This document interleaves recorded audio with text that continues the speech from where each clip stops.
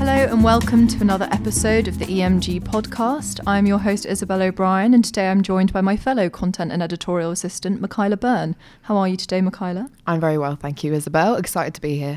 Glad to hear it. Now, today's episode is quite self-referential in nature. Michaila and I will be discussing the rise and influence of the podcast format. We'll be looking at why it has gained such popularity in recent years and how the pharmaceutical industry should embrace the medium in their push for patient centricity. Now, if you've read our most recent issue of Gold, you would have seen an article by Louise Rogers that discusses how pharma can tune in and why they should be taking full advantage of the opportunities that podcasts are offering. In a time where there are so many more complex digital content forms available, it's almost unexpected that the podcast has rocketed in the way it has.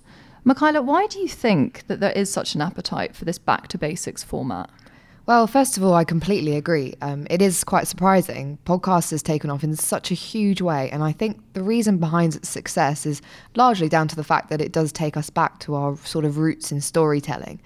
In today's day and age, our senses are constantly being bombarded with information and stimuli that, in a sense, it shouldn't be so surprising that the podcast has become so popular. We've become really accustomed to short, heavily edited sound bites that the nature of the long-form conversations we're able to have is quite refreshing, and it taps into our desire for authenticity to sort of just tune everything else out and listen. So is it largely a result of overexposure to content and information then? Exactly, I would say so. Particularly in the case of millennials and Generation Z. We actually touched upon this briefly in the previous episode, the sort of idea that consumers are becoming increasingly skeptical and critical and therefore much more inclined to go about researching topics and ideas for themselves. And podcasting is the ideal format for that. But not only this, it does align perfectly with the way that we like to consume information at the moment.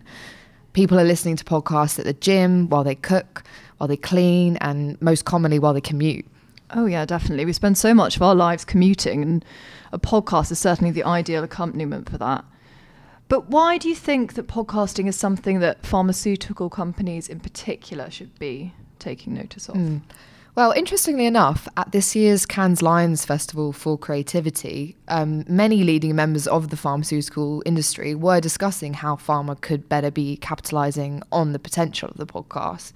Pharma is, as we all know, an industry that's constantly working towards being recognised as more trusted, one that cares about its patients and puts them at the forefront.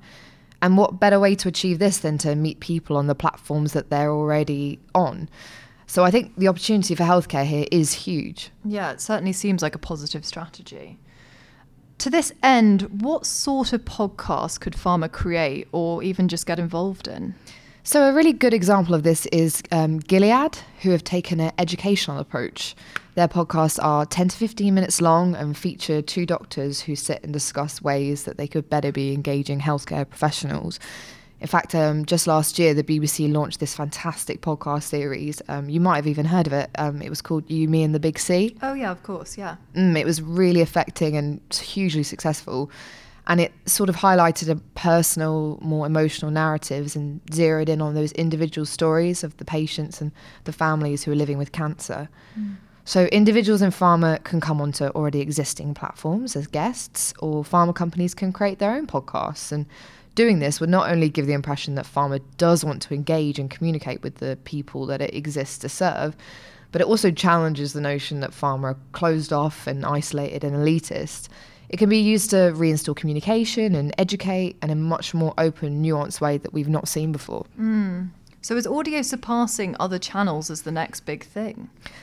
I would say perhaps it's too soon to tell, as podcasting is just coming out of sort of its infancy stages. It may not be the dominant medium just yet, but in my opinion, it's definitely the dark horse. It's unique, and it's not like anything we've ever seen in any other platforms that are more traditional.